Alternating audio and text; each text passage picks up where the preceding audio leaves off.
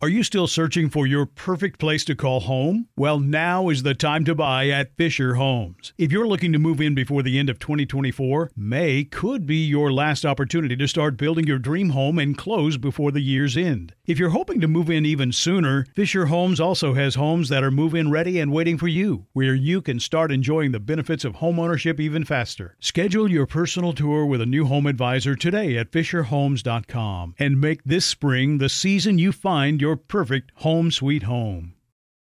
Welcome to Noble Blood, a production of iHeartRadio and Grim and Mild from Aaron Mahnke. Listener discretion is advised.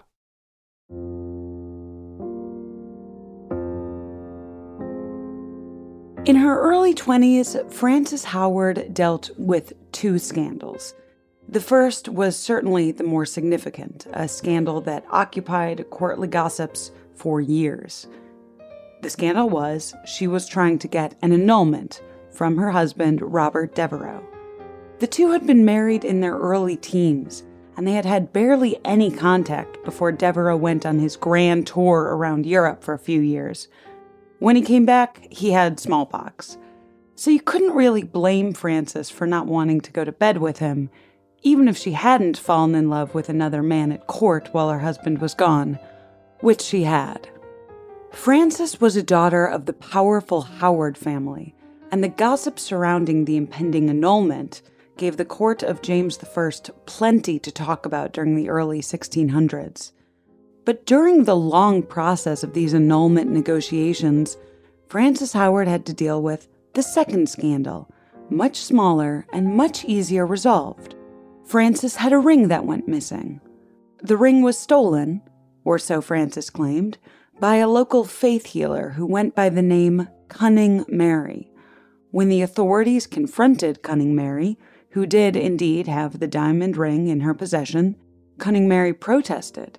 She said that the ring wasn't stolen, that Frances Howard had given the ring as a deposit in exchange for her help in killing Frances's husband. Cunning Mary claimed that of course she had refused Frances's request, and in Frances's rage at the rejection, she decided that she would frame the old woman for robbery. No one really took Cunning Mary's defense seriously. After all, she was a folk healer with the name Cunning Mary, and Frances Howard, by contrast, was one of the most powerful young women in England. And so Cunning Mary was tried and convicted of the robbery, and Frances went back to dealing with the larger problem of her annulment from her husband and her desire to marry another man. This small story with the ring and Cunning Mary is often omitted in larger stories about Frances Howard. It's overshadowed by what comes next, an infamous murder trial for an actual murder that makes gossip about her annulment seem almost quaint by comparison. But I think the ring story is important to give the larger story context. Whether or not Frances actually tried to use Cunning Mary's folk magic in her early 20s to try to kill the husband she wanted to get rid of, I'm not sure. There's really no evidence beyond Cunning Mary's word. But young girls in love have done crazier things, and as you'll soon discover, Frances Howard would do her fair share of crazy things in order to secure her future. But what I find so compelling about the ring story is the power dynamic at play. Whether or not Frances Howard was attempting murder, it was the poor woman who took the blame for the missing ring, the poor woman who went to trial, who was convicted, and who faced the consequences. But what I do know is that Frances Howard's life, for being in the 17th century, feels like an all-too-modern indictment of the privileges of wealth and influence. Frances Howard would only ever be on trial for one murder, but nearly half a dozen bodies would hang because of her. Frances Howard, or as she's known later by her married name, Countess Frances Carr, didn't murder her first husband, nor was she ever seriously accused of it. The murder trial would come later. It would be a public spectacle with people selling tickets for admission. Her first husband would actually be in the courtroom that day, and at least in my imagination, he might have smiled when the judge declared Frances Howard guilty. I'm Dana Schwartz, and this is Noble Blood.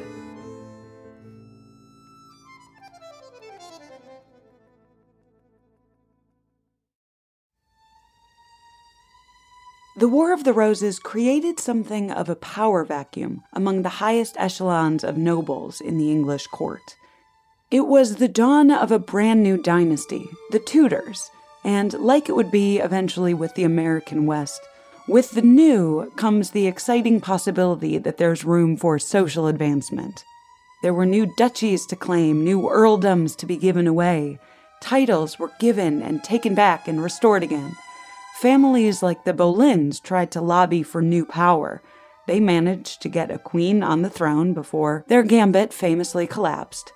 The Howards, another powerful family, also managed to achieve the crown for one of their daughters, the young, beautiful Catherine Howard. But like the Boleyns, their stellar rise was preceded by the spectacular fall of another beheading. After King Henry VIII came the brief reign of his son Edward, the brief reign of his daughter Mary, and then the long reign of his other daughter, Queen Elizabeth I. Elizabeth was famously a virgin queen, and so after Elizabeth, the throne went to King James I, son of the executed Mary, Queen of Scots. Throughout all of this, families like the Howards continued to jockey for position, their fates rising and falling over the decades. The Howards were dealing with a particularly fallow period. The teenage Queen Catherine Howard was executed. Another Howard cousin, Thomas Howard, was executed by King Henry VIII, who, in a fit of petulance, deemed his coat of arms to be treasonous. Thomas's son, another Thomas Howard, was also executed for becoming involved in a scheme to put Mary, Queen of Scots, on the throne. It was looking like all the Howards could do was make the current monarch mad at them. But then a third Thomas Howard, son and grandson of the executed Thomas Howards, flipped the trend. This Thomas Howard was celebrated as a hero in the battle against the Spanish Armada, and then he went on to an incredibly lucrative marriage with a young widow/heiress. Thomas and his wife would go on to have 14 children. One of these children was Frances, born in 1590. And so Frances was born at a precarious but cautiously optimistic time when it came to her family's fortunes. The most important thing for Frances to do was marry well, and so her family made absolutely sure of that. At 14 years old, Frances was married to Robert Devereux, Earl of Essex, who was 13 at the time.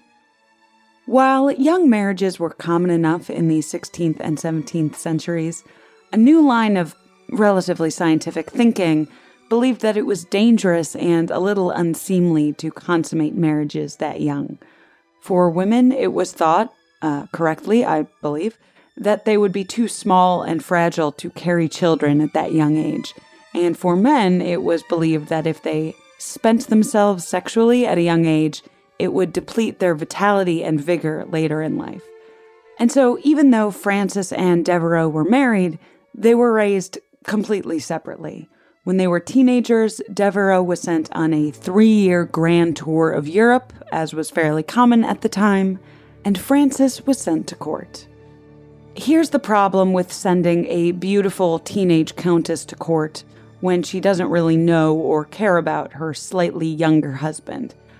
She might fall in love with someone else, which Frances did almost as soon as she made eye contact with Robert Carr, a handsome man a few years older than she was, a man with an easy laugh and bright eyes. Carr was already one of King James's favorites, and his stock at court was rising quickly. When he met Frances's eye, he was equally besotted.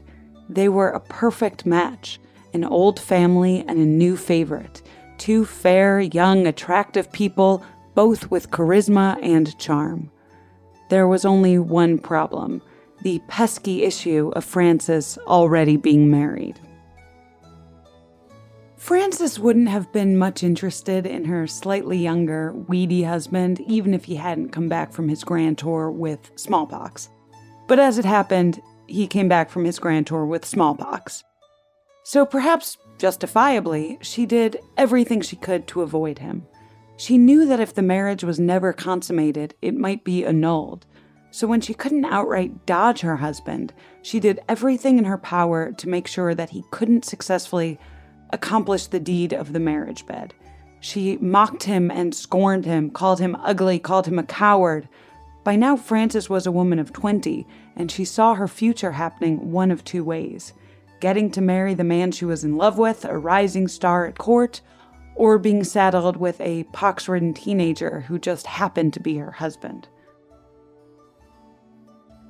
Being a woman who couldn't take her own annulment case forward, Frances's father and uncle brought the case, only too happy to encourage their daughter's even more promising second marriage to come. The claim was that her first marriage had never been consummated, which Devereux reluctantly acknowledged was true, but not for lack of trying on his part. He scoffed at the Howards' claim that Frances had made herself pliant and available to her husband at every opportunity. With the affair between Frances and Robert Carr at court being an open secret, the whole thing was especially humiliating for Devereux. Devereux would take to whipping his erect member out of his pants to show anyone who asked. Several friends testified to seeing it. "It's not that I can't have sex," Devereux moaned. "It's just that I can't have sex with her." One of the key steps in securing an annulment by non-consummation was an examination of Frances to confirm that she was, in fact, still a virgin. There was a small council of midwives who are appointed to do the examination. Yep, the midwife said, definitely a virgin. But it was slightly less clear-cut than that. Frances had insisted on wearing a full veil to protect her, quote, modesty during the examination, and so rumors circulated at court that she had actually employed a virginal body double to undergo the examination for her. That was the main gossip piece at court for a while, and there was even a mocking little poem written about it. "This dame was inspected, but fraud interjected, a maid of more perfection, whom the midwives did handle, whilst the night held the candle. Oh, there was a clear inspection." Still, the people in charge decided that yes, Frances Howard was a virgin. But still, the annulment was slow-moving to finalize. For one thing, the king didn't want to upset the status quo, or upset the Devereux family and their allies. But a larger factor was a courtier behind the scenes, doing everything that he could to prevent the annulment from happening, calling in favors and influence, all to keep Frances Howard from being able to marry her love, Robert Carr. This courtier's name was Thomas Overbury. He was Carr's best friend and closest advisor. He hated Frances, and he believed that his friend was blinded by lust. Overbury would make sure that Frances stayed married to her first husband so that he could save his friend. What Overbury didn't realize was that in the process, he was making some very powerful enemies. Thomas Overbury met Robert Carr when they were both young men living in Edinburgh. They were of similar ranks, both noble but not landed. Carr was working as a page. Overbury was a student. The two hit it off, and almost immediately, Overbury recognized that Carr had something that he didn't: charm. Carr was charming. Everyone liked him. He was good-looking, athletic, fun. Overbury was smart, but no one ever mistook him for fun. He just seemed to rub people the wrong way. But Carr would be his answer. His friend would be his entry into the world of power and privilege. Overbury, a few years older, positioned himself as Carr's mentor and advisor, the staffer behind the politician, the brains behind the jock. From their youth spent in Edinburgh, the two men would be reunited at court in London, ready to fulfill the glorious promise of their futures. As it happened, Overbury's prediction that Carr was a star was about to prove itself correct. In 1607, the very same year that Frances Howard's poor husband was about to go leave on his smallpox-infected tour of Europe, Carr participated in a joust at court where the king, James I, just so happened to be in attendance. Carr, looking handsome as ever on his horse, lost around and fell from his mount, breaking his leg with a sickening snap. The king visited Carr personally in the hospital, and from there a close personal friendship formed. The king spent days at Carr's bedside, teaching him Latin, and then ultimately knighting him, gifting him the confiscated estates of Sir Walter Raleigh, and all in all just ensuring that Carr would have a favorable future at court. Much has been written and said about the rumors of King James's homosexuality or bisexuality, and I'll leave it to historians smarter than I am to tease out the exact nature of the pair's relationship. But it's true that James openly had male favorites, even if the law at the time would have prohibited him from publicly acting on any gay feelings he might have had, and even if respect for the crown might have meant that gossip at the time that might have surrounded those relationships was more muted than it otherwise might have been. But everything was coming up Carr, and by extension, coming up Overbury.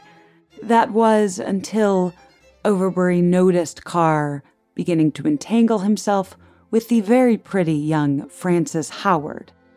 Her reputation already preceded her.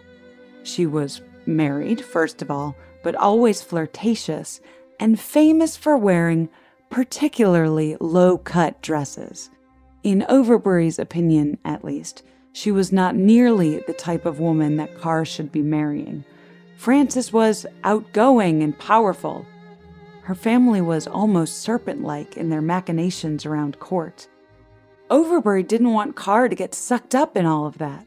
Carr needed a good girl, an unmarried girl from a good family who wouldn't say too many opinions.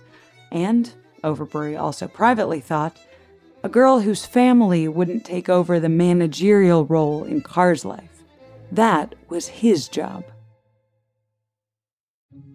To try to convince his friend that Frances was totally wrong for him, Overbury wrote a poem called The Wife, all about what a perfect wife should be. In short, dutiful, modest, chaste, everything Frances wasn't. The poem was a wild hit, going into 6 printings in its first year alone. Meanwhile, Overbury was working overtime behind the scenes to ensure that Frances Howard wouldn't be able to get an annulment from her first husband. But Overbury underestimated his opponents. The Howards wanted their daughter to get her second, brighter marriage, and the Howards knew all too well how to play the games of court. The first step in their plan was manipulating Overbury into saying something distasteful about the Queen, Anne of Denmark. I couldn't discover exactly what the insult was, but the Queen was apparently so put off by the already unlikable man that she wrote that Overbury shouldn't even be allowed to any event that she'd be present at. But that wasn't good enough for the Howards. They wanted to get rid of Overbury altogether, and so, using their influence, they sweet-talked the king into appointing Overbury an ambassadorship to Russia. It was a checkmate. They knew that Overbury would want to refuse the post so that he could stay close to Carr, which he did. But of course that meant turning down a very prestigious post directly given by the king, which was a gross insult. And so, when Overbury refused, the king locked Overbury in the tower. Some speculate that it was also partially thanks to the king's jealousy of Overbury's close friendship with Carr, the king's favorite. But whatever the reason, there it was. Overbury was locked up and out of the picture. 5 months after that, Overbury died in his cell. No one really cared or paid much attention. It was seemingly of natural causes, but we'll get to that later. 2 weeks after Overbury's death, the king tipped the scales in the 5-5 stalemate for Frances Howard's annulment and granted it. Frances Howard and her lover, Robert Carr, were almost immediately married to much rejoicing, and no one gave a moment's more thought to the unlikable curmudgeon rotting 6 feet under. At least, they didn't think about him then. 2 years later, Frances and Robert Carr were happily married, the newly minted Countess and Earl of Somerset. But there was about to be a ripple in their happily ever after. On his deathbed, a young assistant to an apothecary made a startling confession. He had sold the poison that had been used to murder Thomas Overbury in prison, and he had received £20 for it. The king didn't really want to get involved, but at this point his hands were tied, and so he ordered an investigation. It probably didn't help things that Carr was losing favor, becoming replaced by another favorite.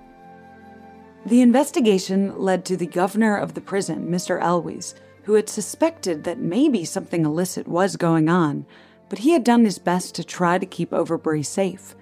A guard, Weston, was put in place by some well-connected noblemen, and Mr. Elwes was suspicious of him from the start, especially after seeing their prisoner's condition begin to deteriorate. When Elwes suspected that Overbury's food was being poisoned, he tried to prepare his own food for Overbury. The fact that he wasn't directly complicit in the murders didn't prevent his trial and subsequent execution as an accessory to the murder.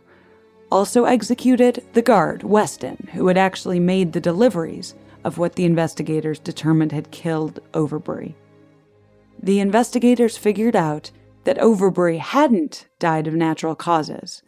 It had instead been poisoned tarts and jellies, and then finally, a fatal enema laced with sulfuric acid.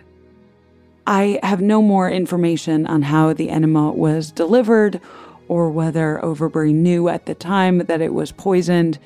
I have to assume that an enema was just considered part of his standard daily treatment and that Overbury wasn't aware that this one was poison.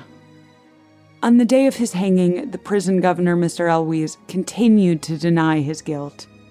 On the gallows, he stated, quote, "I was so far from thinking myself foul in the fact that, until I was told how deeply I had imbrued my hand in the blood of Overbury, making me, by God's law, as guilty in the concealing of it as if I had been a personal actor in it. Till then, I held myself ignorant of the deed, and my conscience so clear that I did never ask God's forgiveness." Before he was hanged, Elwes also asked God's forgiveness for his gambling habit. 2 more individuals were also hanged as accessories to Overbury's murder that chilly November day. First, the apothecary, James Franklin, a seedy man who immediately admitted his guilt. Franklin claimed that he had sold the poison directly to Mr. Elwes, even though Elwes' own personal letters proved that that wasn't true. Those letters, conveniently, were left out of evidence. Also being hanged was a woman, a former lady's servant to Frances Howard, named Anne Turner. Anne Turner is a fascinating woman, actually briefly referenced as a murderess in the novel The Scarlet Letter. She was the widow of a fashionable London doctor. She ran 2 brothels and popularized the use of saffron to dye the boring old white ruffs that the glitterati were wearing in the 17th century. When the inspectors ransacked her home, they found pornography and other heretical material, which meant that Anne was all too happy to confess to being an accessory to murder. She confessed that she had informed a certain Frances Howard of where she might buy certain poisons. Being an accessory to murder meant that Anne would hang, instead of burning at the stake for being a heretic. When Anne was sentenced to death, she was told to wear her fashionable yellow ruffs around her neck and wrists, so that her shame would finally cause the trend to die. 4 individuals, the governor of the prison, the guard, the apothecary, and the lady's maid, all arrested and all hanged the same day for playing tiny roles in a murder orchestrated by those with real power. Frances and Robert Carr's guilt, at least of being involved in the murder, seemed like a foregone conclusion. But their connections in royal court made it so that their trial was delayed by almost a year. Frances was 25 years old when she was finally brought before the court on May 24, 1616. The man who tried the case for the king was none other than the father of the scientific method, Sir Francis Bacon, who tried his best to treat Frances with the utmost kindness after she immediately pleaded guilty and burst into tears. The court case was a public spectacle. Not only was Frances already infamous for her earlier annulment, but this was a countess on the stand accused of murder. One man was recorded paying £10 for seats for him and his wife in the stands. Extra scaffolding had to be built in Westminster Hall to contain all of the onlookers. Accounts at the time described Frances as incredibly beautiful, but also as faint and delicate. What those accounts don't usually remark on is the fact that Frances was heavily pregnant at the time. She was found guilty and sentenced to death, and while she was imprisoned, she gave birth to what would be the couple's only child, a daughter named Anne. The baby was cared for by Frances's sister until Frances was released, which she was fairly quickly. Within months, the king commuted her death sentence. Frances's husband, Robert Carr, was also tried, but unlike his wife, he denied all knowledge of any wrongdoing. While he was imprisoned, the king wrote him letters begging him to plead guilty, saying that of course he would pardon him immediately, he just needed to plead guilty. The king, it appeared, was a little afraid of what Robert Carr might reveal over the course of a trial, which some historians believe indicates that the king, too, was responsible in some way for Overbury's murder. But still, Carr maintained that he had no involvement in the actual poisoning, and that his only guilt was helping to cover up for his wife, after the fact, by burning some documents. Carr was convicted and sentenced to death, but he too was almost immediately spared. The pair was released from prison, Frances in 1622 and Robert Carr in 1624, and they went on to live perfectly happy private lives in the relative obscurity of Oxfordshire, scandalized, sure, but still wealthy and with their heads still attached. Noble blood, and the king's goodwill, has the power to do plenty when it comes to self-preservation. That's the story of the infamous Countess Frances Carr, but keep listening after a brief sponsor break to hear a little bit more about her trial.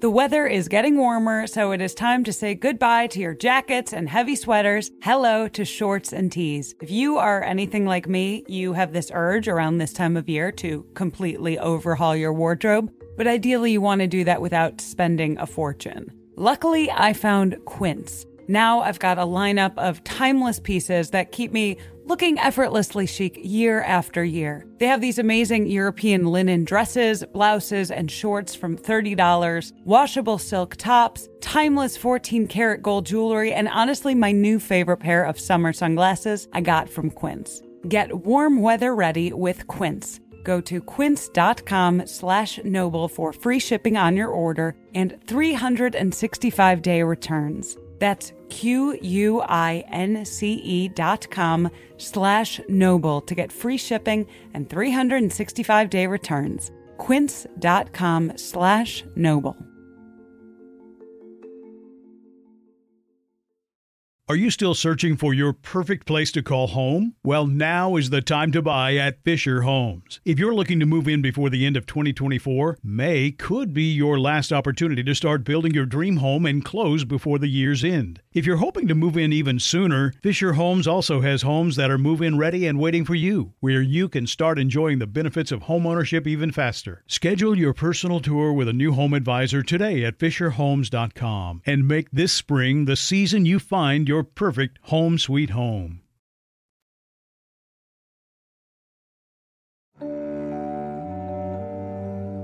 There's actually still some speculation today among historians as to whether Frances Carr was actually guilty or if she was just manipulated into taking the fall because she knew the king would pardon her. But most people do believe that she played, if not an active role in Overbury's death, then at least an orchestral role. Enemies had real consequences in the 17th century. For some, it was truly kill or be killed. But I hope you haven't forgotten Frances's first husband, poor, pox-ridden Devereux, who was so publicly humiliated when the entire world had to hear about him being unable to have sex with his wife. Well, he got his revenge. Robert Devereux, Earl of Sussex, was one of the members of the jury during Frances's trial, and he was one of the men who listened to the evidence, listened to her weep, and then proclaimed his former wife guilty.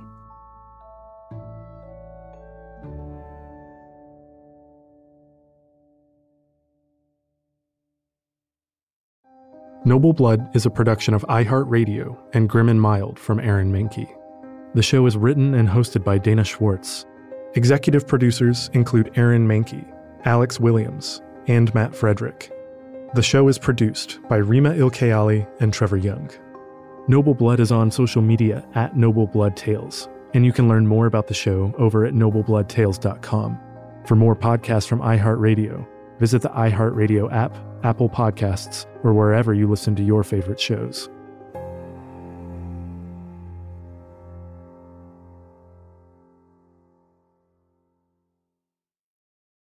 Are you still searching for your perfect place to call home? Well, now is the time to buy at Fisher Homes. If you're looking to move in before the end of 2024, May could be your last opportunity to start building your dream home and close before the year's end. If you're hoping to move in even sooner, Fisher Homes also has homes that are move-in ready and waiting for you, where you can start enjoying the benefits of homeownership even faster. Schedule your personal tour with a new home advisor today at FisherHomes.com and make this spring the season you find your perfect home sweet home.